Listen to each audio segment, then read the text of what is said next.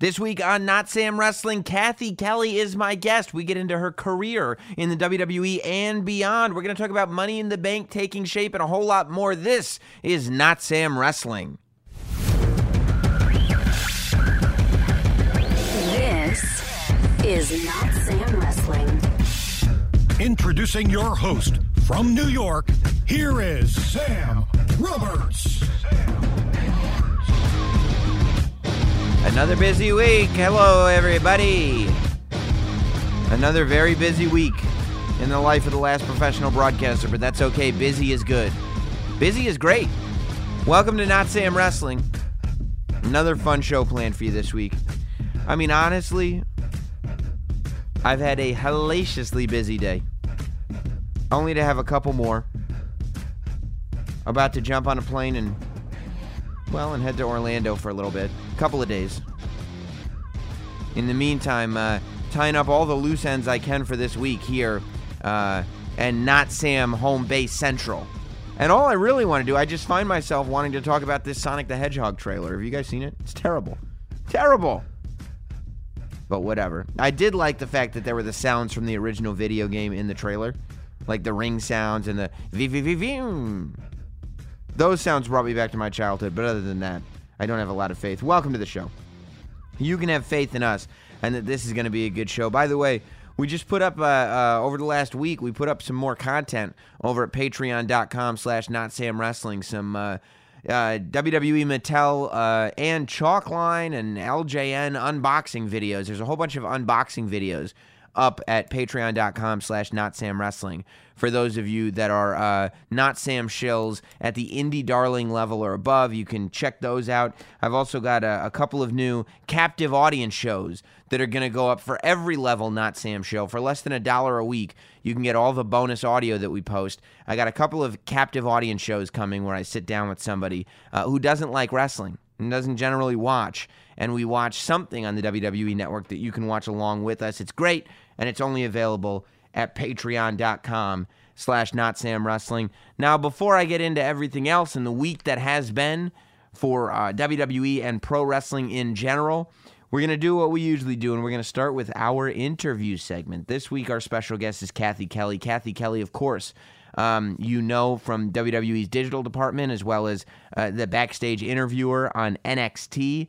You talk about a breakout star. I feel like Cathy Kelley busted onto the scene and was a little bit of an unknown property. Only, not that she didn't have fans coming in, because she was a big star over on AfterBuzz TV before she got to WWE, but in the sense that she was really the first WWE digital correspondent that for the most part was strictly a digital correspondent. And this was when the digital department that the WWE had was much smaller. And in the 3 years or so that she's been a part of the WWE, we've all watched that digital department grow and grow and grow, and Cathy's connection with it and her role grow and grow and grow right alongside of it. And that's not an easy thing to do. When you're a key part of a branch of an organization and that branch starts to grow, it is on you to be able to grow with it. And in Cathy's case, it was on her to be able to grow as a performer with the digital department that was growing and growing and growing. And this Cathy Kelley has come into her own. She's developed a tremendous fan base. She's developed a tremendous amount of projects. Of course, there was Talking Snack. She's done interviews. She does the WWE Now, the pre-show kickoff shows for every pay-per-view alongside Mike Rome. I mean, everywhere you look, Cathy Kelley is exercising another skill set in conjunction with WWE. She's a great example of what it is to be successful in this day and age. You know, I mean, people have figured out microphones have gotten cheaper, and the ability to talk into them is something that, believe it or not, everybody in the world is born with the ability to do. Everybody can talk into a microphone. It's up to you to develop a skill set to perform into that microphone that makes you a commodity. And Cathy Kelley has developed many skill sets that have made her a major, major commodity and a favorite of many people in the WWE universe. Of course, I've known Kathy for a really, really long time. I met her back in her AfterBuzz days. She was doing the NXT AfterBuzz after show, and this was even before AfterBuzz was the beast that it has become now. She worked with me when I was doing the Sam Roberts show. I'm sorry, Sam Roberts show with an apostrophe. At nights over on SiriusXM several years ago, she would come in and be a regular co-host, really, 2 or 3 times a week, every week.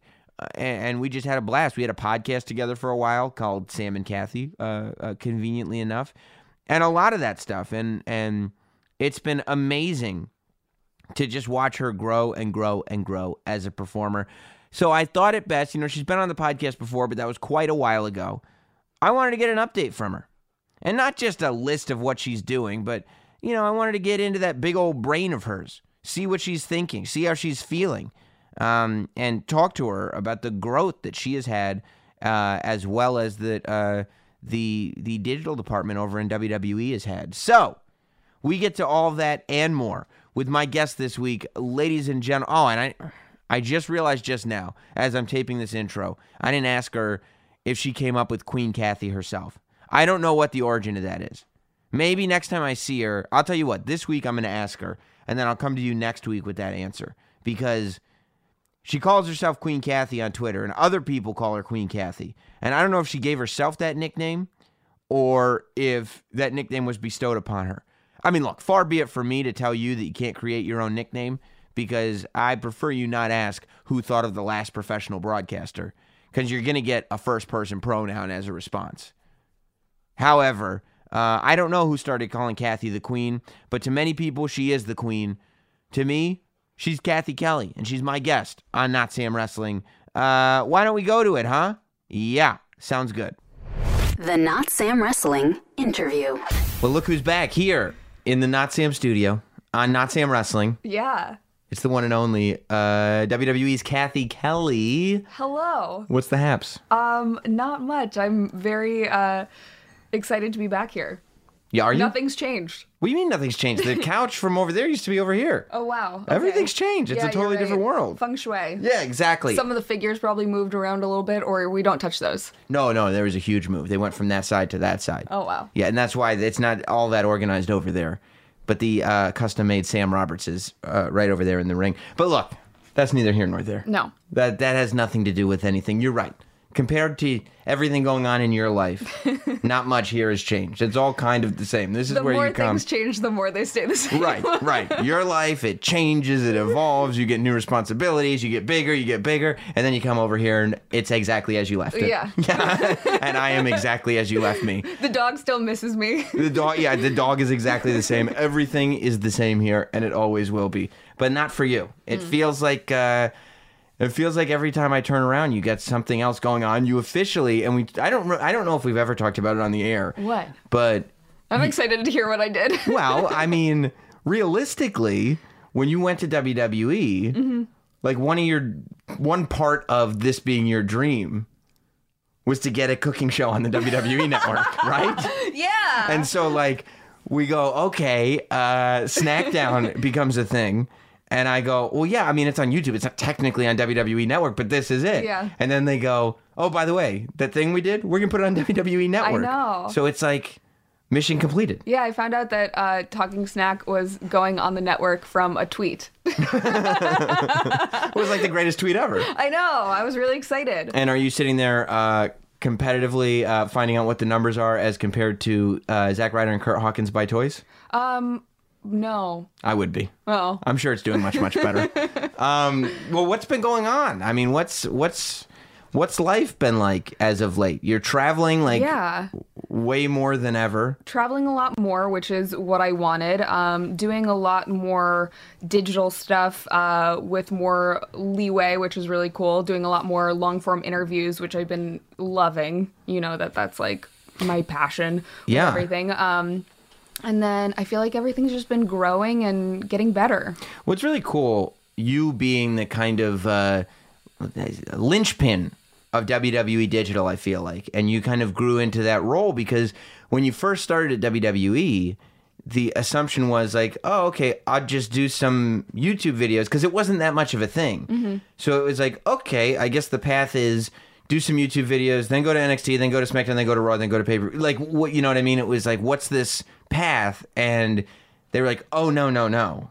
Like, it's going to be something totally different. And you grew along with the entire digital platform. Yeah. To the point where you've built an audience that's enormous, and you've done these huge events that before you were in the position that you're in weren't happening. Yeah. So it wasn't like there was this set of blueprints for you to follow and get to this place. It was like, no, now that we have Kathy, Pave your own path. yeah, we're gonna build out this digital. I mean, I made a joke to my boss the other day that when I started, WWE's YouTube was at around 8 million, and now it's at 43 million, and there's only one thing that has changed. Yeah, I guess that leaves you responsible for, by my calculations, 120 million. Is None that of it. is that, oh.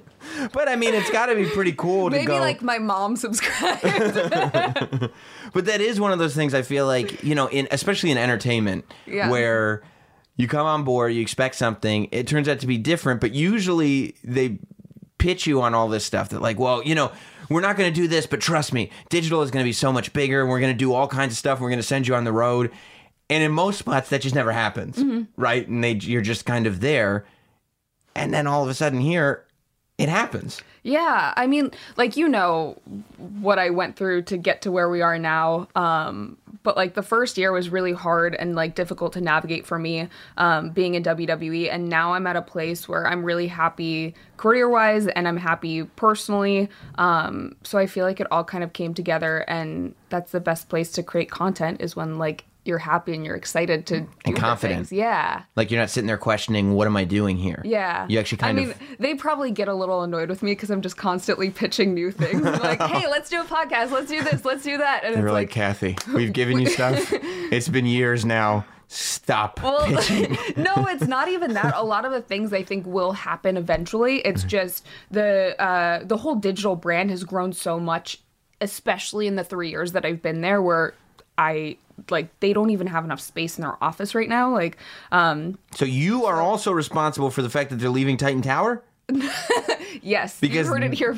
I've got a bone to pick with that. I've been looking at that building for 20 years driving up and down 95. No, I think that like They were like, we need Kathy keeps pitching stuff. We're going to have to move so that we have room for all of our Kathy projects. well, it's such a good problem to have that a lot of the original shows, and not even my shows, a lot of the projects that they've built out have been so good and so successful that they've started putting them on the network as well, where Yeah. they've gotten so many views that then we can go off and create more projects because of the money that's coming in. So, you know, there are more editors and producers and everyone else under the digital umbrella, and I think that's only growing. What's been your favorite thing, other than, you know, getting your baby, talking snack? My baby. Your baby.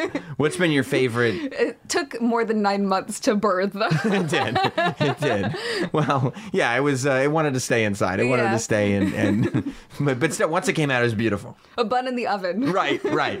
Exactly. I'm glad the puns haven't I'm not stopped. pregnant. Listening. I don't know if any of these Twitter wrestling websites want to pick it up. I feel like you were hinting at something. What's been your favorite thing? Not necessarily individual thing, but your favorite role that you now play that wasn't necessarily a role to be played when you first got to WWE? I mean, like I mentioned just a little bit ago, I love doing the long form interviews, and we do like before the big 4 pay-per-views, we've been just building out that entire week, the week before, and creating content. And a lot of that is long form sit down interviews. And those are live, right? Yeah. So we did one with Becky Lynch that was live to tape. And then we did one with Seth Rollins. And they're, 45-minute not cut. Like, that's really cool to me. Unheard of. I've never in WWE, like, even when they do special longer form interviews, first of all, they're not 45 minutes, but secondly, like, they're edited. You know what I mean? They're presented in a certain way. It's really rare that there's ever been that sort of conversational thing, and I love that it feels like fans are really reacting to it, and WWE is seeing like, okay, tastes are changing, and as much as you would think that internet culture has put attention spans in a place where it has to be every 5 seconds something new, the reality is people sit in front of YouTube and Twitter for hours to watch stuff. Well, that was the, I guess, the hurdle in getting these off the ground was, so much of the analytics are people are only watching YouTube for 90 seconds. And to have something like that, that's a 45-minute long interview, or some of the roundtables, which went over an hour,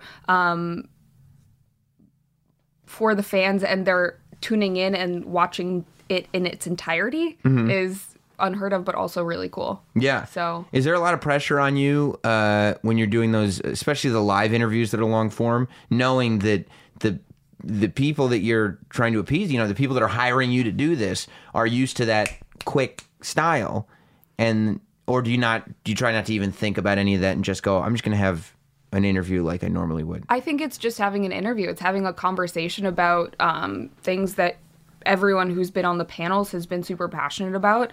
And when people are excited about what they're talking about, I think it becomes enjoyable. Right.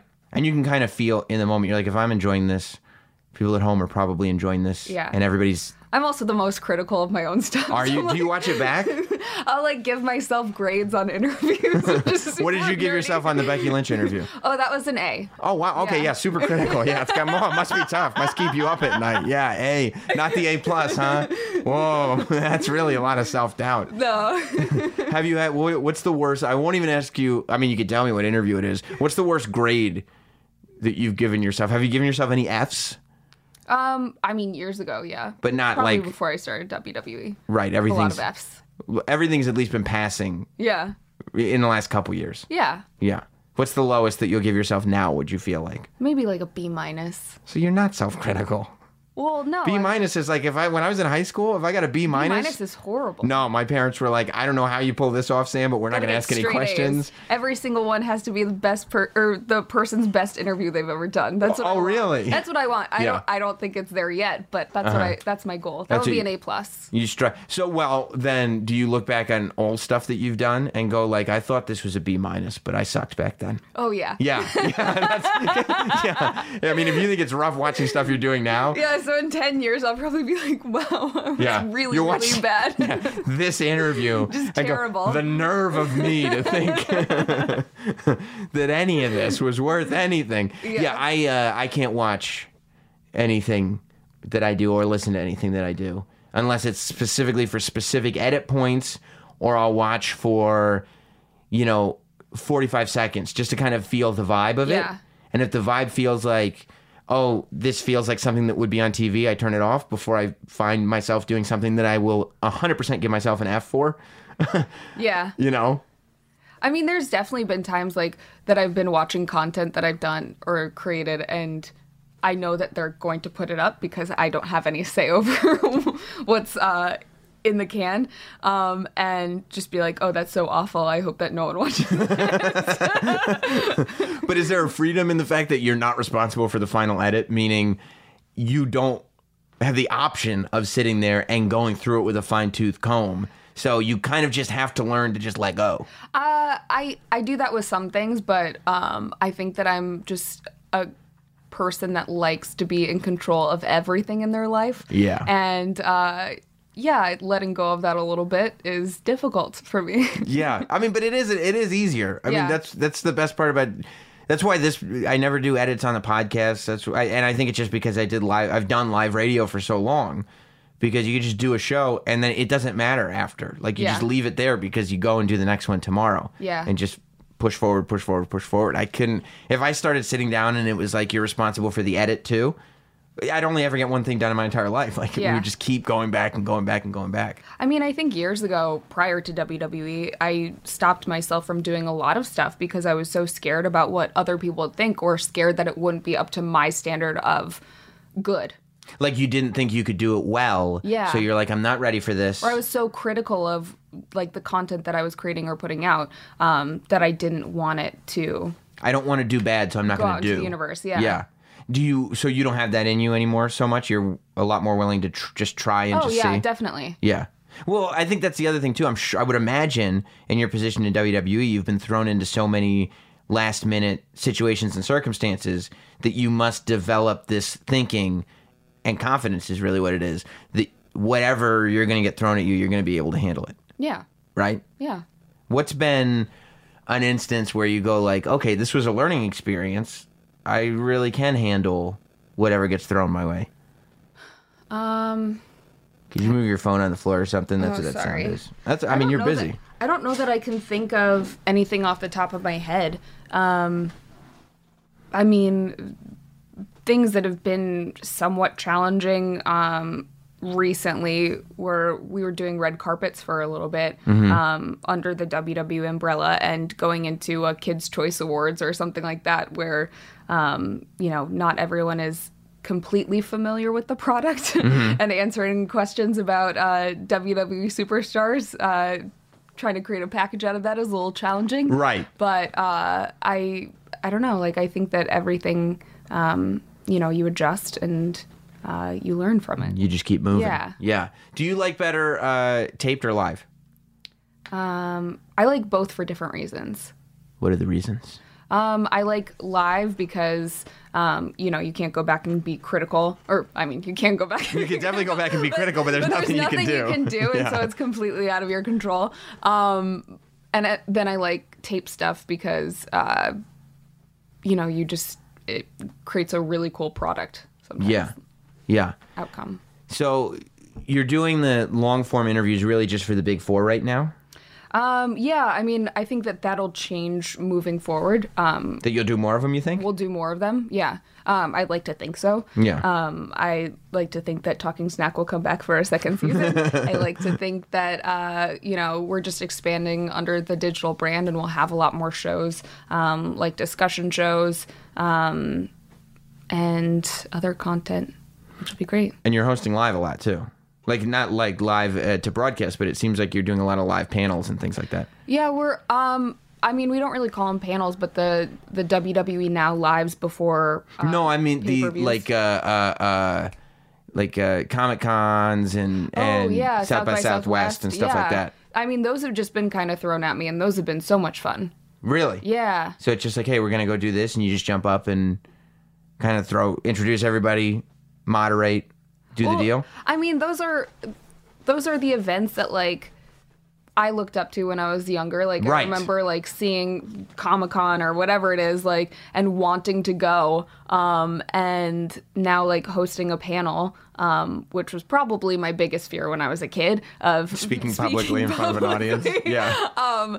And getting to do that. And like I feel, I don't know that lucky is the right word, but really grateful. Yeah. Fortunate? For those opportunities, yeah. I like the word fortunate. Yeah. Yeah. Now, do you still have that public speaking fear?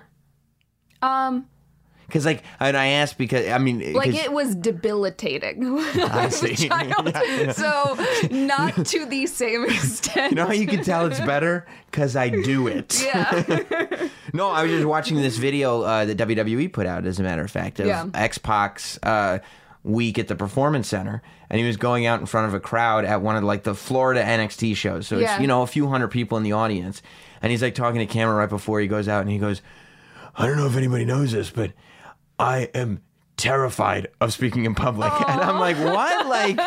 X-Pac promo after WrestleMania 14, Bischoff this, but still afraid of speaking in public, and he is. I mean, he goes up there and he's the best. He crushes it, but that's his truth. He's still afraid of it. I call him Uncle Sean. He really is amazing. To what level is your fear of public speaking now? Now, I'll get a little bit nervous, but I'll recognize that the nerves are more excitement than fear. Right. Yeah. When did you get over your debilitating fear of public speaking? Yesterday? No. I don't know. I think that I just kind of was less and less scared every time. Right. So you just force yourself to do it. Yeah. I remember in high school, we performed in front of the school assembly. I was playing bass guitar at the time, and we had to Like for real playing bass? In a band. Yeah, we performed in front of the entire school, which is 3,000 kids, and just being so scared that I could barely move my fingers, which when you're playing bass guitar is like not optimal. Yeah. So the first key to getting over your public speaking was figure out how to move your fingers in public. Yeah. That was before you could move your mouth. Yeah. And sound could come even, out. Like walking out to the stage and not. Right, okay, that was the first step. Yeah. What were you playing? Like, I know you're playing bass, but what songs were you playing? God, I don't even remember. What type of music? Couldn't tell you. You don't know what you were playing? Blacked out, I think. I don't know that I remembered what I was playing when I was playing it. Right. At the time, you probably didn't give yourself an F, but realistically. No, I definitely would have given myself an F. Yeah. Okay. So why didn't you keep up with bass guitar? I did for a little bit. Actually, it's kind of funny because, I really wanted to be in a band for a really long time. And then when I was in high school, we had like a girl band, it was 3 of us, and we played a couple shows, and then I realized... Was it inspired by Josie and the Pussycats? No. Okay, well, that was a good movie at the time. So it was inspired by Fall Out Boy and a lot of other emo bands that were in Chicago. But yeah, wanted to be in a band, and then one day, so I also had joined our high school's news program where we did a live news show every week on our local affiliate, and one of my assignments was to cover the Battle of the Bands at our high school, and so I did a package on it, and I loved it, and that's kind of how I got into hosting. So you're like, this ridiculous Battle of the Band stuff, I don't need to be in this battle. I'm going to put this package together and just report on these other schmucks. Yeah. These jamokes playing bass guitar, I'll just talk about them. But you see, that's like the wild thing to me, and I think that it's more common than people realize, is that like on one end, you are debilitatingly petrified. Yeah. And when I say petrified, I mean in the literal sense. Like, petrified means that it turns into a rock and it can't move. You are petrified to speak in public. But what you want to do with your life is speak to an audience. Yeah. And I think maybe at the time it was a little bit easier for me, since I was so introverted, to, put something into a space where people could see it. But I was in charge of editing it and filming it, and just had to learn how to talk to one camera as opposed to thousands of people. Yeah, and there is a thing where when you're putting the whole thing together, you can kind of retreat into the project. And it's not so, like, the audience is this thing that happens somewhere over here, but you're in your own little world of just putting all these puzzle pieces together. So the part of you talking into a camera, I mean, this is how it works in my head. It just becomes one element, and you almost separate yourself from it. Does that make sense? Yeah. Right? Like you almost separate yourself from the fact that you're talking into this camera, because you're thinking about the story you're telling and where this is going to be edited in here, and I'm going to put voiceover over there. Yeah. So it becomes a little bit easier because you're not thinking about it so much as public speaking. Yeah. Do you miss that part of it, like the editing part of it? So video editing was really therapeutic for me. Like, I could get lost in like editing a project, especially when I was in high school and like learning how to do it. And then I did it a lot more in college. I remember actually in one of the news classes that I was in, our teacher didn't know anything about video editing, which was a major portion of the class. So I was teaching the 20 students how to edit on Avid. Now, did you push yourself for this position, or did the teacher just go like, "Oh, you know this? Oh, could you tell them?" I think it was, she was struggling to explain what it was, and so I just kind of did it for everyone. Right. Well, you've always been an avid learner. I beat you to it. Go on. I'm proud. I'm not laughing with you. I think you are. But so when did you fall off of that, or when did that become less of a priority for you? I mean, I don't think that it's ever become less of a priority. It's just that. Are you editing video right now? I mean, I edit little movies on my phone. That's not the same thing as working on an Avid. I know. No, I think that, honestly, I would say what stopped me from editing stuff more so was that I got a new computer and I didn't have all of the editing software. I just don't know where it went. So, that So definitely hindered. Getting software, never your strong suit. But once the software is there, you can really utilize it. Yeah, okay. totally. No, that makes total sense. Yeah, I mean, video editing is one of those skills where, like, you learn it, but technology is moving so quickly that, like, you knew how to do it a couple years ago. I don't think that it's ever gone, like, it's just like riding a bike. No, because I look at it and I go, like, I know how to edit video like crazy. I've been editing video for years. And I can still edit video the way I edit video, but then Hot Dog will send me something like Didn't animated. I used to edit video for you? For Yeah. Not Sam's YouTube? Yeah. Yeah, but then Hot Dog will send me something with all these crazy animations on it, and I go, how the hell do you do that? Oh, yeah. What are you? That's a separate program. What are you in, like, Steven Spielberg? And he's like, no, dude, it's really easy to do. Yeah. But that's what I mean, like the technology. Those are the things, though, that, like, a teenager could watch one YouTube video Right. and figure it out. Right, but we're old. Well, speak for yourself. Deal with it. This is going to be a really interesting podcast on video editing. I know, right? I'm sure people really enjoy this one. Well, people, I mean, the journey is part of it, right? Yeah. Yeah. So, what are you doing now when you're on the road pay-per-view weekends, right? Pay-per-view weekends and usually about one other. So it's weekend, like... or Monday, Tuesday. It ends up being a couple times a month. Yeah. Oh, so that's pretty regularly. Yeah, going down to NXTs too. Oh, okay. So, yeah. And you enjoy that? You like to travel? Yeah, I love to travel, but I think it's more The work? enjoying the work that we're doing. So Right. Yeah. Yeah, I mean, I hate to travel, but work, like, getting to do fun stuff all the time is the greatest thing in the world. Yeah. It's amazing.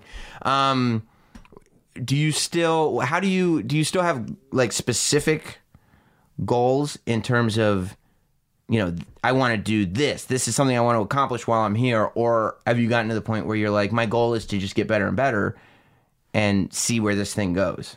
I definitely have goals. I don't know that I have, like, specific goals of, like, times that I have to meet certain things. Like, Yeah. I would love to do a podcast or do... You're doing one right now. Congratulations. my own podcast. Oh. I would love to have my own. I would love to, like, doing the long form interviews that we've done a few of. I would love to do a weekly version of that. I would love to do more Talking Snack. I would love, I have no idea what the upcoming Fox Sports 1 show is going to be, but I would love to be involved with that. Yeah. I think, being here or being with WWE was I thought you meant goal here for so long. in the Not Sam studio. That was never a goal. Congratulations. And recently, I would say, like, within the last year, I was getting frustrated with not hitting certain goals by a certain time for myself. And so I kind of shifted my mindset to my goal has always been to be a role model, be the type of person and have the type of career that I always wanted. And I think that I am hitting those goals every day. So happy with where I'm at, but also not content with staying there, if that makes sense. It makes complete sense. Yeah. Yeah. You're like, you're satisfied in the moment, but that doesn't mean that you're finished. Yeah. Right. Like, you're happy with where you're at. Yeah. And I guess, you always wonder how people are going to put up with, like, when you set a goal, there are so many people that get stopped because they complete it early. You know what I mean? Like, the goal comes early. They don't really have to work that hard or as hard as they thought for it. And it gets presented to them. And at the time, it's like, oh my God, this is the greatest thing ever. But most of the time when that happens, you get to this place where people fall off because they got nothing else going on. You know what I mean? And the people that actually do achieve crazy dreams are the ones that weren't handed everything or had to work really hard for everything. Right. Sometimes invisibly. Mm-hmm. You know what I mean? Like, nobody will really kind of figure out exactly what the journey was the entire time. Or no one was paying attention. Right, yeah. Nobody, That's the thing. yeah. It's like, it could be all right there and just no one was paying attention. And then finally one day... Yeah. Yeah, I mean, I always go back to the quotes about it taking 12 years to become an overnight success. Totally. Or the 10,000 hours, Yeah. Malcolm Gladwell, yeah. Yeah. Now, does that... does good stuff happening, right? You ending up in WWE, your shows, like you know, the travel, all the stuff that's been going well. Does it give you security in the sense that you go, I don't need to be so anxious about what's going on because stuff happens. Like, you just do good consistently and you do a lot of it and good stuff just happens. What? I don't know the question. Meaning, like, when good stuff hasn't happened, Yeah. you start going like, I know, maybe I'm speaking for myself, Yeah. where you go, this is never going to happen. You know what I mean? And you like that anxiety of, oh my God, like, how am I going to pull this off? Like, this is what I want to do and it's just not happening and it's just not happening. When stuff starts to happen and you still want more, Yeah. it's a little, the more I feel like becomes a little bit more realistic in your head because you say to yourself, I don't need to worry about making sure that this happens today because good stuff happens when you keep working. I definitely think that I have in the past had anxiety about that stuff. Like, I used to have a lot of anxiety about time and like hitting certain goals on a certain timeline. And now I don't think I do as much. Like, I know every single day, like, I'm still moving forward. Right. Even like failures or things that don't work out. Haven't had any. Are still moving forward. You haven't had any failures. You haven't gone below a B-. Not in my book. No, but like, when things don't work out exactly how you want them to, that's like, you're still moving in the right direction, and it'll present itself in time as to why that didn't work out that way. Now, I noticed on Twitter you're a big fan of the Firefly family. Firefly Funhouse. Firefly Funhouse. Say that 5 times fast. Yeah, I can't even get it out. What? You're a huge fan of this? I love it. Of what's going on with Bray Wyatt right now? Yeah. I do too. I'm thrilled about it. Intrigued, Yeah, because it's so weird and bizarre, especially on Monday when he starts like going like sociopath is the word of the day, and I go, okay, we're getting into All it of now. the children who are watching. Yeah, I was literally like, I saw a tweet from somebody that goes like, hey, my daughter was watching Naomi and now she knows what a sociopath is. I just hope that kids go around like, kindergartner goes into school and goes up to their teacher, you're a sociopath, Look. and then spells it out. I'm going to tell you something. If there's a kindergartner that understands the word sociopath and can spell it, that would be called an advanced student. That's Yeah. a good thing, you know? What else do you like right now that's going on in WWE? What gets you excited that you go like, yeah, I work for this company? Bobby Roode's mustache.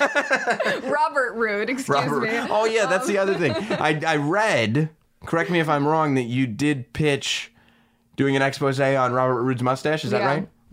I would love to do like a Dateline episode behind why he has the mustache. Right. Now, yeah. Now, are you thinking like, okay, we'd frame this where we'd interview Robert Roode, but we'd just frame the mustache? No, I would think we would ask him, like, we would do a sit-down interview with him, very stylized, the lighting very, like, moody. Maybe get, like, a couple very slow-mo black and white shots of Mastros backstage. Yeah. The beard cutters. And, then do a list of the best mustaches that we have seen in WWE in the past. But you keep strictly to mustache talk. Yeah. I think that's what the people would want, right? Yeah. Yeah. I think it's a good idea, and I feel Gotta like you. create that quality content for the people, Sam. That's it. Well, that's what it's all about at the end of the day, isn't it? It's the audience, and I don't think that one grows that mustache and presents it in such a way without wanting to share it with the public. Yeah. So right now, your favorite things are the Fun House. Firefly Funhouse. And Robert I would Roode's say, mustache. honestly, so much of my favorite stuff happens in NXT. Isn't it amazing? Yeah. What's crazy to me about NXT right now is I think more than ever right now, they're just getting their talent rated on a regular basis. Like, first they come in and they take that wave of EC3 and Lars and Lacey and Heavy Machinery. And you're like, oh, okay. And Alistair and Ricochet. Right, and Which then are right huge, after that, Alistair and Ricochet are gone, and then the Viking Raider experience is gone, and like literally they're still the tag team champions, and they're on the main roster, and you go and Ciampa goes out with an injury, and you think that because NXT does these takeovers where you only have room for 4 or 5 matches. And you end up seeing a lot of the same talent at takeovers because this is your cream of the crop talent. Yeah. This is the talent that deserves to be at these takeovers. You worry that, oh my God, with all these people leaving, they're going to deplete NXT, and then somehow it continuously comes back stronger. Yeah. And you're like, I guess, I don't know. I honestly, I haven't put my finger on how they do it. I mean, you talk about someone's journey and like working silently for so long. A lot of the superstars at NXT, they've been working, like they've been at the Performance Center for 2-3 years, sometimes longer, and finally getting the opportunity to show what they're capable of on TV. Mm-hmm. You know, the lucky people in Florida who get to go to the live events get to see it every single weekend, but there are so many people who have been working for so long, and then there's just a day when it clicks, and then finally they get their opportunity. But I think overall, like, NXT is just such a special show. You know how big of a fan I was of it prior to coming to WWE, and now I think it's even cooler than it was 3 years ago. It's as good as it's ever been, which is a lot because, and I know that sounds like, you know, kind of company line-ish, but it's true. And you can... You're a shill, so... Well, yeah, there's a t-shirt that says it. But at the same time, I'm also apparently burying talent on various forms of commentary. Bianca Belair is one of my favorite human beings, and I think one of the most talented people at NXT right now. That's great. The most. Right. Yeah. Not the most. If not the most. Oh, I would say not the most talented person, but I didn't say she wasn't talented. And I've never said anything about her as a person. She seems like a great person. Anyway, I digress. Besides, nobody's mad at me about Bianca Belair anymore. They're all mad at me about Dana Brooke. But regardless of all that, I mean, you look at the takeovers, and consistently every show, it's either as good or better than the last one. And I think the last year and a half of takeover shows has been by far the best year and a half of takeover shows they've ever done. Yeah. And, you know, and again, you go back and you're going like, oh, Ciampa is lost from the main event a week before takeover. How is this going to work? Exactly. You go like, okay, they're allowed to have one dud, right? Give them one strike. They've had just show after show after show. And then Adam Cole, it's like, hold my beer. And and you go, oh my God, they did it again. Well, did you think that Undisputed Era wouldn't deliver? Of course they were. Of course I knew they were going to deliver. Okay, so let's say Vince McMahon comes up to you and he goes, Kathy. Yeah. And you go, oh my God, yes, Vince. I would be intimidated. And he goes, what are my top 2 to 3 NXT recruits right now? Who should I be looking at to bring up to the main roster? Like, who's the future of this company? You're there for all the TV tapings. Yeah. You're there. You're as aware as anybody could be of the product. Velveteen Dream. Bianca Belair. I get a third one? Yes. Okay. And give me one that isn't Adam a takeover Cole? regular. Yeah. I was going to say Undisputed Era. Yeah, those are my 3. Right. I mean, then I get 6. I mean, then he's just Undisputed Era. Right. But then he'll go, no, I know about those people. I watched Halftime Heat. Okay. Come on, Kathy. Tell me something I don't know. Candice LeRae. Okay. Casey Catanzaro. Okay. Do you want more? No, I guess that's and just two. list everyone. Yeah, you're like, everybody is so awesome over there. Yeah, no, I mean, I think it's extraordinary what's happening. Who do you like on the main roster right now? Who do you like to watch in terms of matches, not in terms of facial hair and children's television shows? And if you say Ricochet and Aleister Black, I'm like, that's the biggest cop-out I've ever heard in my life.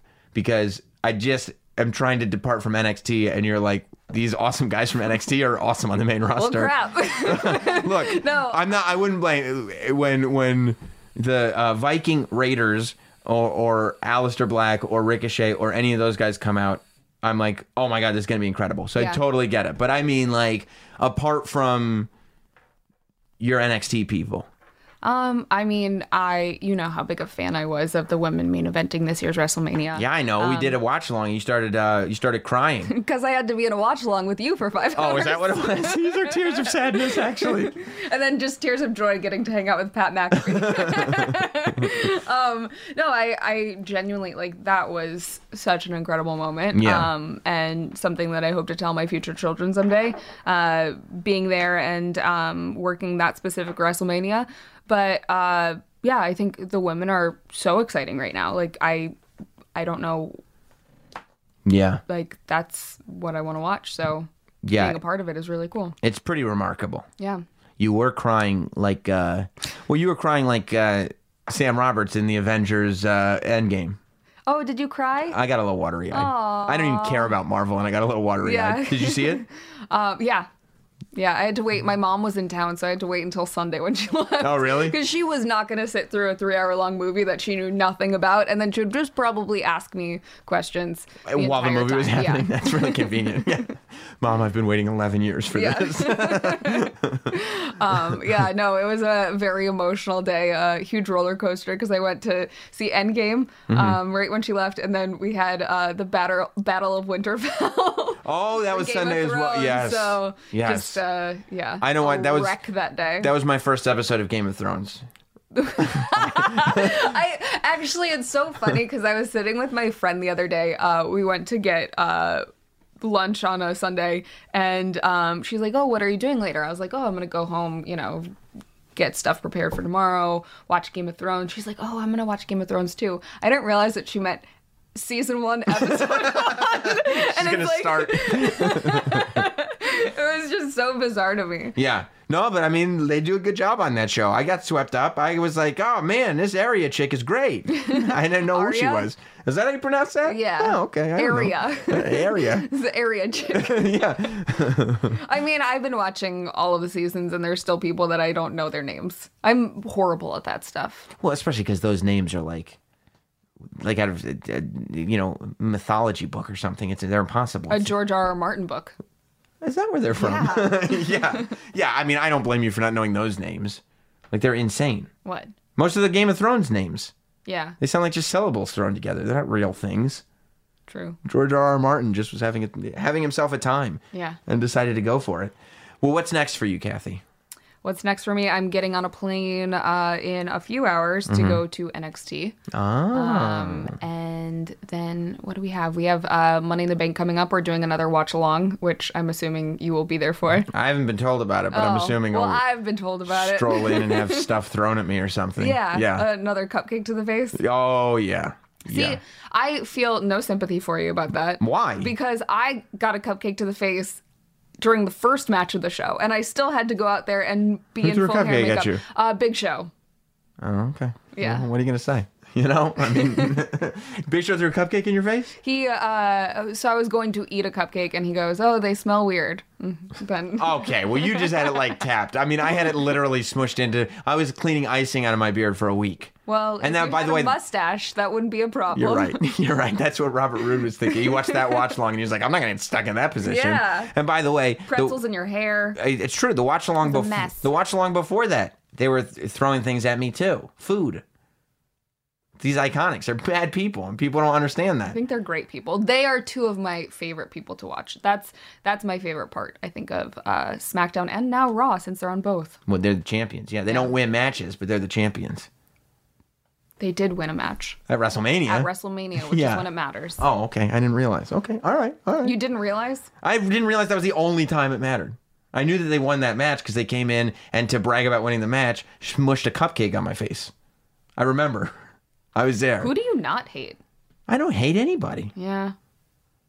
The internet seems to think otherwise. Well, the internet hates me, so that's on them. Perfect. That's Feelings their mutual. That's their issue, not my issue. I don't hate anybody. I just comment on what I see. It's important. Yeah. Somebody's Not all got to. opinions are right. No, but mine usually are. Eh. Well, you know what? This isn't about me, Kathy. This is about you. My opinion is that you're fantastic. Oh.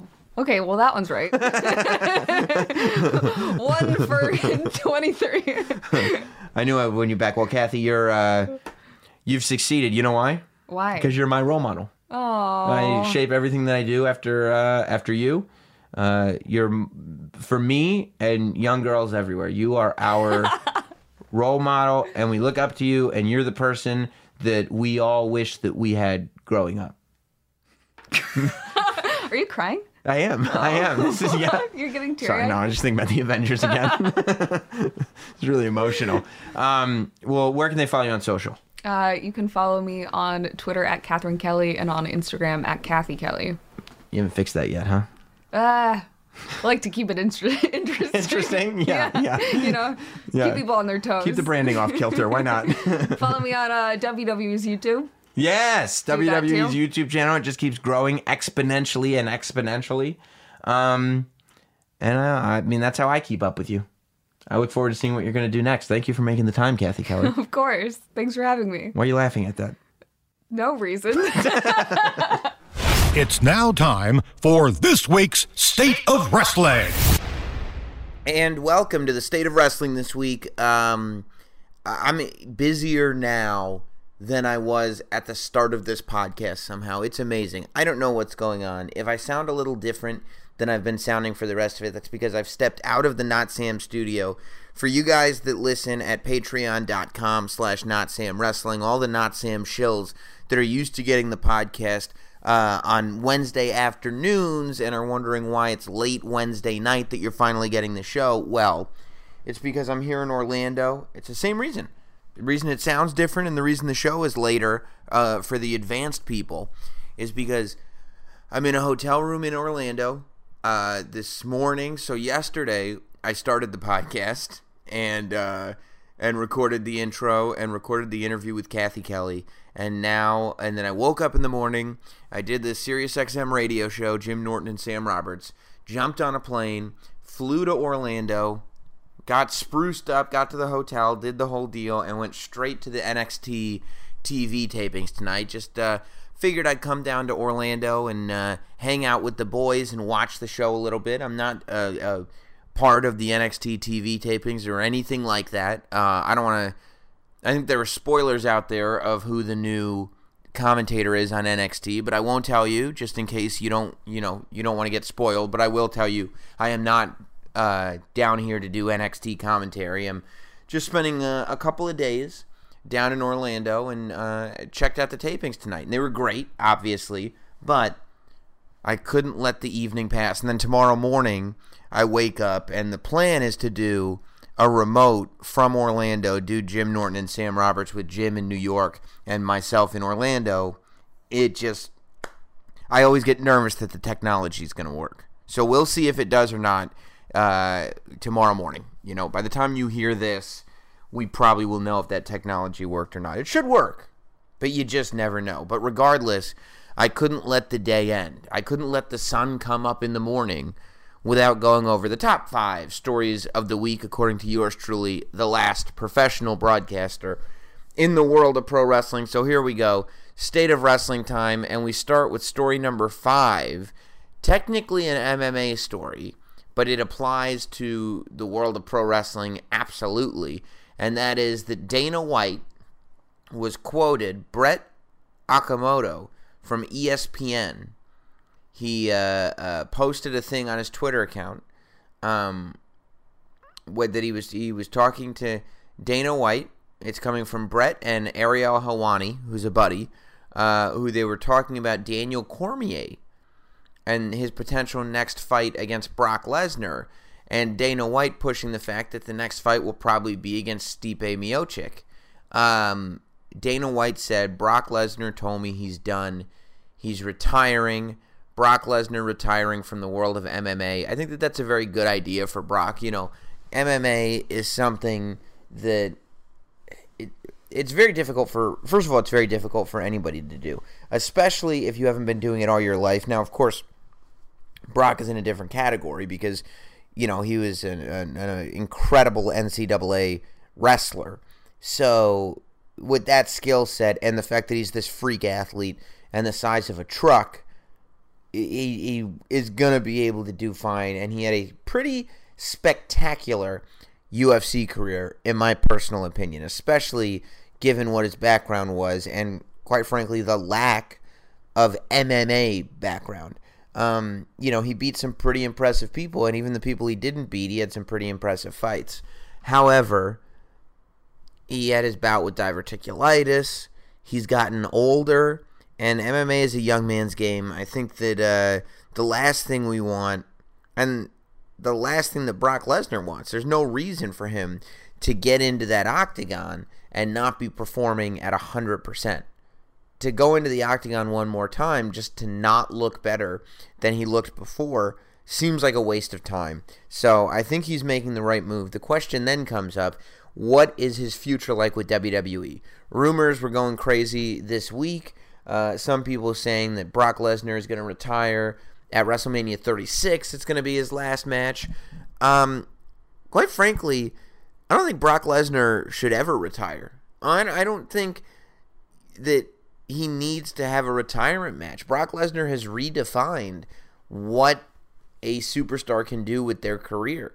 You know, Brock Lesnar, he could wrestle even less if he wants. He's like the Howard Stern of wrestling, in the sense that Howard Stern has reached a point where he doesn't need to work that much. He can do 3 days a week and take, 15 weeks off a year for vacation or whatever he does, because he's a draw. Because whatever you give him, whatever he gives you in that world is going to make a huge impact. And that's what Brock does. I think Brock could wrestle even less if that's something that he wanted to do and still have a pretty significant value to WWE. Now, I do think that for situations like that, it's really important that he not have the Universal Championship. I don't think that his schedule, it's not right because of his schedule to take one of the major titles out of play. There's just no reason to have that title then.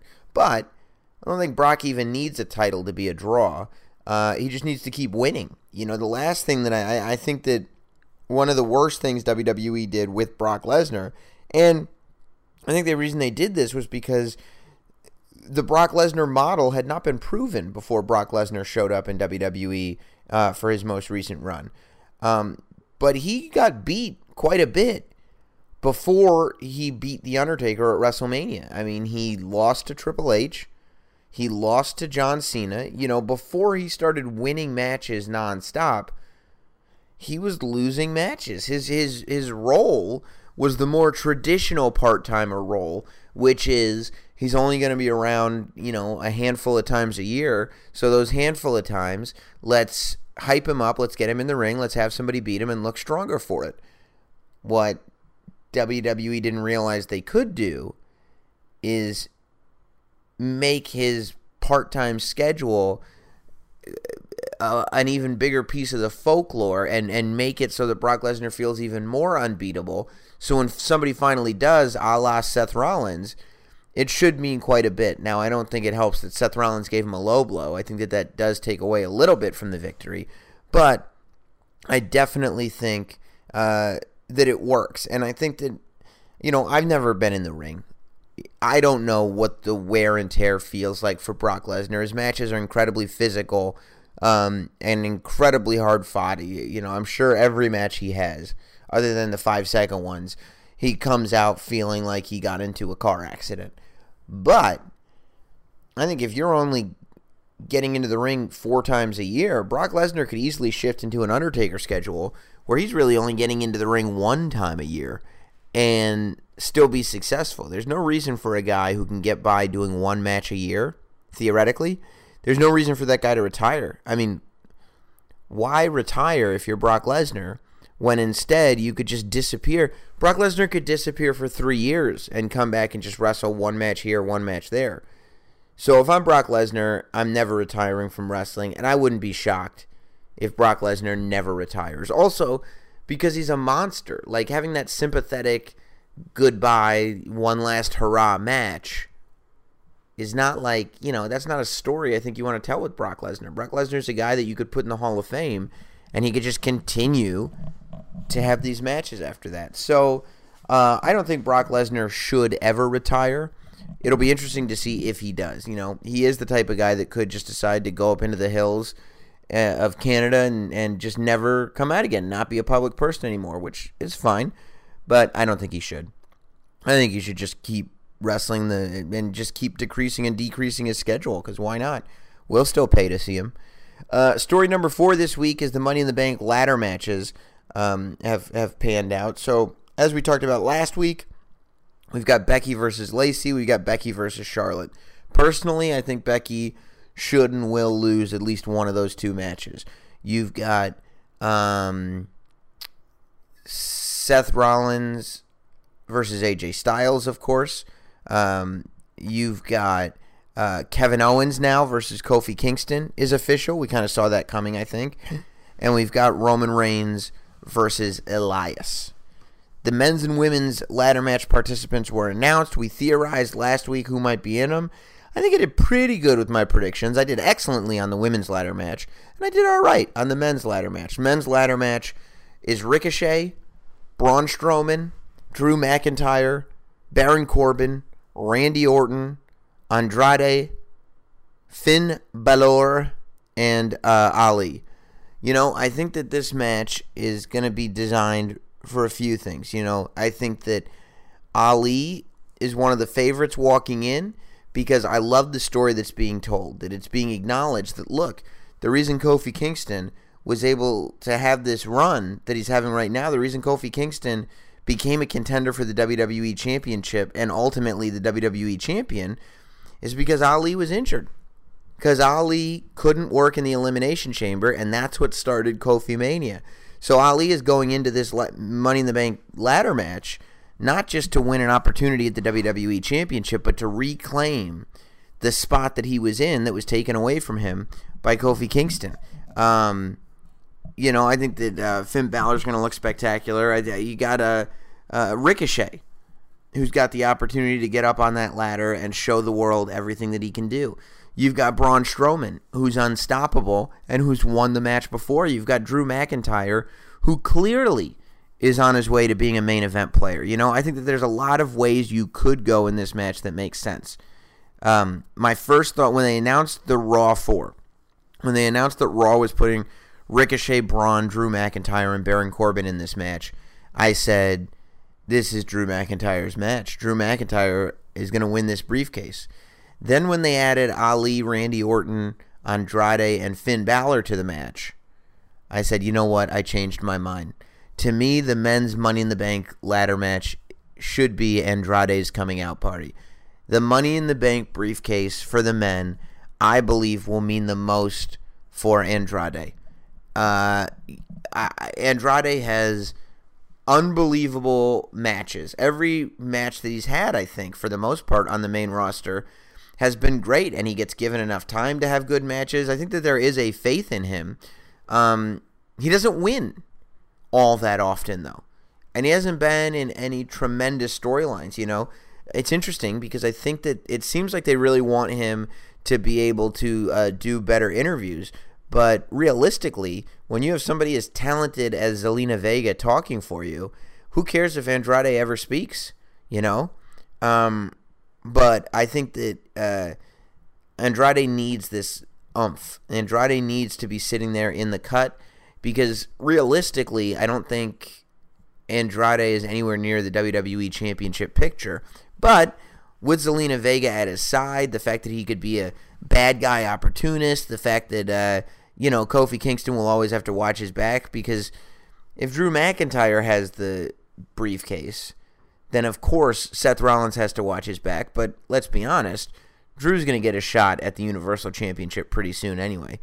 Ali, I feel like, if he is to get a WWE Championship opportunity, you want him to maintain his underdog status.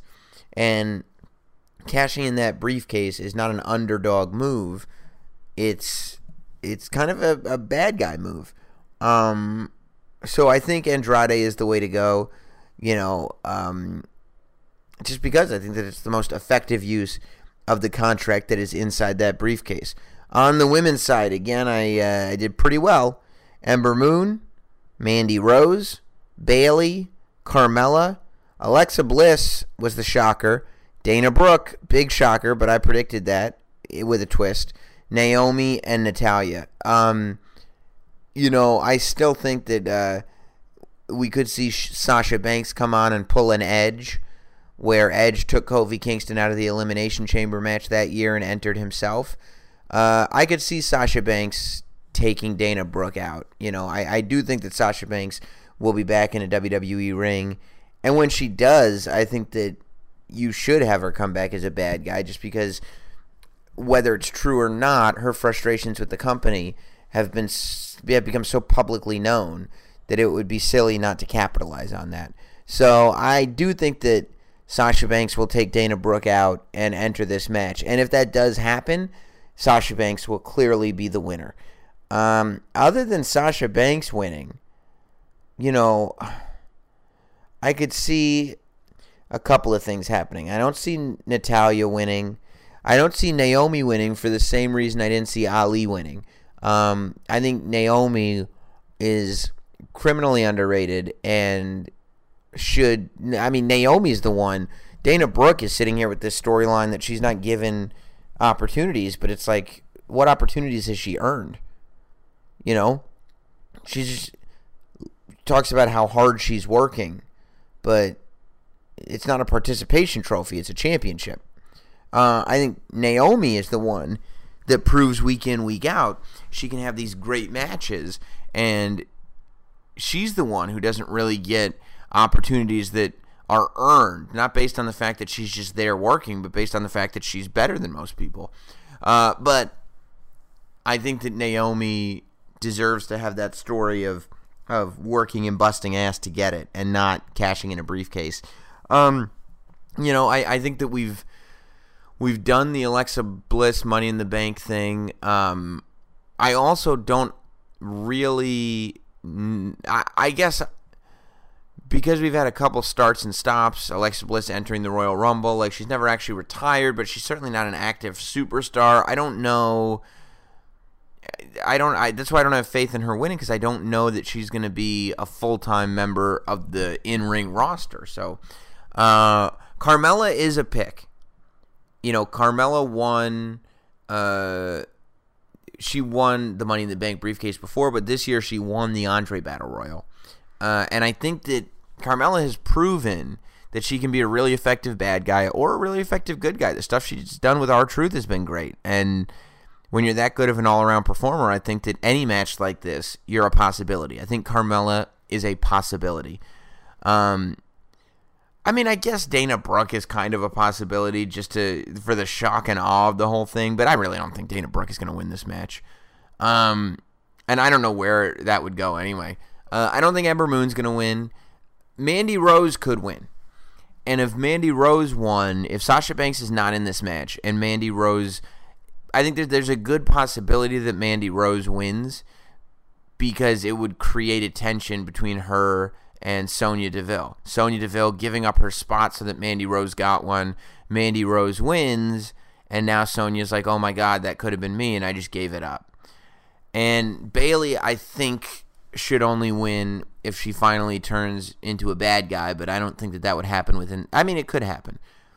I think if my number one pick is still Sasha Banks taking Dana Brooke's place, but if it's these 8 women in the match, I'm either going Bayley turns into a bad guy and wins, or Mandy Rose wins. And I'm kind of leaning more towards the Mandy Rose scenario. Mandy Rose wins and creates a jealousy between her and Sonya Deville. Let's get into story number 3, which is the SmackDown Tag Team Championship. Apparently they're vacated because Jeff Hardy is injured. And it appears the injury is legit. I don't know for sure. I don't know anything about it. I haven't spoken to either of the boys of Hardy. But it really makes you question, Matt Hardy said that the Hardy Boys were far from done.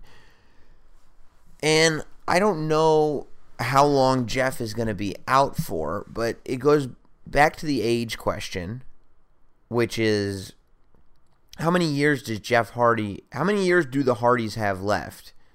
And how much would an injury like this take away from that? Luckily they got the tag title victory, so it's going down in the record books. That's another tag title that the Hardys have won. I think if you break it down, you could really make a strong argument that the Hardy Boys are the greatest tag team of all time. You know, I think when you talk about the greatest tag team of all time, the Road Warriors is a name that comes up pretty frequently. The Dudley Boys is a name that a lot of people mention. But realistically, I feel like I've said the word realistically like 100 times in this podcast. Again, it's late at night. I apologize. But I think that you could make a solid argument that the Hardy Boys are the best of all time. That said, I don't know how much more time they have as a team. And I also feel like I don't know that Matt Hardy as a singles competitor, are we ready? Like, where does he go from here? Broken Matt is clearly done. His tandem with Bray Wyatt is clearly done. You know, Bray Wyatt's onto something that, by the way, that Firefly Funhouse skit on Raw this week, incredible. Even better than the first one. Sociopath. But I'm a little worried that this could be the end of the Hardys altogether. You know, I think that at some point Matt will transition into an off-screen role, I hope, because he's like a wrestling genius. But I don't know that there's another solo run in Matt Hardy, and it just remains to be seen what the Hardy Boys have left in the tank. I hope not. I hope I'm just being pessimistic, but you never know. Story number 2 was broken by Kathy Kelly this evening. Kathy Kelly, of course, the guest on this week's podcast, but she also went on the internet and confirmed that we are getting the Solo Takeover. The Solo Takeover is happening. Solo meaning that it's not patched on to a WWE pay-per-view. Apparently it's happening June 1st is the date of the next NXT Takeover, although no announcement has been made as to the location or the building or anything like that. That information is supposedly going to be dropped on Triple H's social media account on Monday, and that's when people find out where it is and how they can get tickets. Now, that's less than a month lead time before TakeOver, and that's kind of nuts. Not only is it less than a month lead time, meaning no TV has been programmed leading up to this TakeOver special, but tickets haven't even gone on sale. So we'll see. You know, we were just talking with Kathy about the role that TakeOver has been on. I think now, especially after the shakeup and everything changing, I think now we find out the strength of that NXT brand. I think that they're owed a mulligan. You know, they're owed one that goes like, that wasn't that great. But they keep not needing the mulligan. They keep delivering stuff that is great. So we're going to see here exactly how it goes down. I think it's awesome that they're doing it solo. It's too bad. Well, I guess I don't know. You know, there were rumors that it was going to be in San Jose. Maybe it is going to be in San Jose still. You know, that's still one of my favorite live shows that I've ever seen, NXT or otherwise. The San Jose show before WrestleMania 31 that was not televised. I think that there's on one of the NXT DVDs, the Hideo Itami Tyler Breeze match is available, I think. But it's like, you know, it's like hard cam footage or something. It's not like professionally TV shot. But I love that NXT is doing a solo show, not attached to a WWE pay-per-view, not piggybacking off anything, just going on the strength of the brand. And I'm ready to see what it does. I think that also, what choice do they have here? If they didn't do this solo show, even though it's kind of last minute, then do we not get a takeover until August? You know, waiting from WrestleMania to SummerSlam, it's a long time to wait between two takeovers. So we'll see. You know, I think that there's plenty of talent there. And like I said with Kathy, like they keep finding new ones, new talent to unearth. So I'm still very optimistic about it. And I think it should be celebrated. Anybody that's a fan of NXT should really be celebrating the fact that this brand is branching out on its own. That it's not, it's WrestleMania weekend and NXT had the best show of the weekend. This is TakeOver's weekend. And I guess that's happening June 1st, and I'm excited. Number one story of the week. I woke up Tuesday morning, and this is why having a Discord room is great, because I woke up Wednesday morning, and in the Not Sam Shills Patreon Discord room, which everybody, I mean, you could, for less than $1 a week, you can be a first level money mark Not Sam Shill at patreon.com/NotSamWrestling, and you'll get access to this Discord room, which every wrestling show, there's a group chat going on. There's group chats happening all day. There's people, sending pictures of stuff. They're talking about the latest news. It's really, really a cool community tool. But I woke up and there's all these there's all these messages in Discord, and I go, what's everybody talking about? And then I look at Twitter, and Jon Moxley is trending. And I could not believe it. I said, whoa, Dean Ambrose, the whole time he was in WWE, never used Twitter. What I don't know if Dean Ambrose must have had an account or something at some point, because I looked, and for some reason I'm following Jon Moxley. So I don't know what this original account was that became Jon Moxley, but whatever. Jon Moxley, for those that don't know, was the name that Dean Ambrose used on the indies before he got to WWE Developmental, and they changed his name. Jon Moxley was really well known for the stuff he did in CZW, Combat Zone Wrestling, deathmatch stuff, really. I mean, he became very well known for all the crazy deathmatch stuff, and that's why it was so exciting. In this video, Jon Moxley, all he did was tweet out a video, and it's him, it's Ambrose, and he's inside a jail cell, and he breaks out, and the cops are after him, and he has to hop over a fence, and he has to go down barbed wire, but he steals some of it with him, and there's blood coming off of his hand, and there's scratch numbers written on the wall, and it's 2 and 5, and Double or Nothing. AEW's pay-per-view is on the 25th. It's got everybody talking, and I'm going, wow.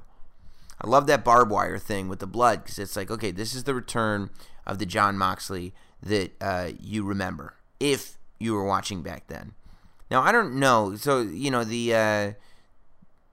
would have to believe if Jon Moxley is going to wrestle anywhere. I mean, I guess he could go to New Japan. But you would have to believe that it's going to be for AEW, right? Like, I wouldn't think that Jon Moxley is just going to go back to being on the indies. And I wouldn't think that he's going to go to Ring of Honor, for example. You would have to believe that he's going to AEW. Now, I was listening to an interview that Chris Van Vliet, I don't know how to pronounce his name, but he's a great dude, Van Vliet, whoever he is. He's on YouTube. He's got a whole YouTube channel full of great wrestling interviews, and he's an awesome dude. But he does good interviews, and he interviewed Tony Khan from AEW, who was saying all this stuff about really how they too were going to be advertiser and family focused. Not so like kid focused, I don't think, but still, this guy's a businessman. They're worried about getting TV deals. They're worried about pleasing advertisers. So they're not going to be able to do straight up deathmatch stuff, barbed wire, blood and guts stuff. So I wouldn't expect that. I do expect that that's where Ambrose is going to pop up. But it'll be interesting to see if they are able to do a version of Jon Moxley that Ambrose doesn't feel like he's held captive. I mean, based on the video and the fact that he apparently turned down really great money from WWE, who clearly were treating him well. I mean, on the way out, they completely celebrated the Shield and what a big deal Ambrose was and everything. So you would have to imagine it was a pretty big creative difference that led to them splitting up. That's my assumption anyway. That's what I believe. So you wonder if there's anywhere where Jon Moxley, Dean Ambrose, is going to do something that is worthwhile enough in terms of exposure and money, but still creatively free enough that he can do whatever he wants. I guess it remains to be seen. But I think that a lot of guys, and I was having a conversation with somebody else about this week, I think that the real takeaway from this is within the wrestling community. They should be watching this video and saying, this is without the WWE's production help. This is not a WWE produced video. This is without it. I was talking to Kathy Kelly about video editing and whatnot. This is something that, like, every kid knows how to do. You meet a 20-year-old wrestling fan, odds are, if he's got a brain in his head, he knows how to video edit, right? I think that all wrestlers, especially the ones outside of WWE, should be making really cool videos and vignettes that they're posting on social media. Not just a guy talking into a phone, but like awesome stylized mini movies like this that get people excited and explain what characters are. I think everybody in AEW should be putting out videos and should have their own YouTube channels and should be making these mini movies. You know, I don't think that this is something that we have to act like, oh, you know, you have to be a big star like Dean Ambrose to pull something like this off. It's not true. There's so many cool things that you can do on video without, you know, putting a Hollywood budget into what you're doing that you're it's foolish in 2019 not to. I think that if you are looking at getting into wrestling, you should be good in the ring, but then, you know, you gotta build a buzz for yourself. You gotta tell the world that you've arrived. And what better way to do that than visually, than to put out a cool video that people can pass around to their friends who might not even know who you are. I think that that's the real lesson to take away, but we'll see what happens. I appreciate all you guys joining me here on the State of Wrestling. Like I said, we work really hard to make sure that a Not Sam Wrestling podcast gets out for you each and every week, and I will continue to work hard to make sure that happens. Don't forget to support us on Patreon, patreon.com/NotSamWrestling, and we'll see you next week right here on Not Sam Wrestling. Thanks for listening. Follow at Not Sam on Twitter, Instagram, Facebook, and YouTube. Rate, review, and subscribe. This has been Not Sam Wrestling. Not Sam Wrestling.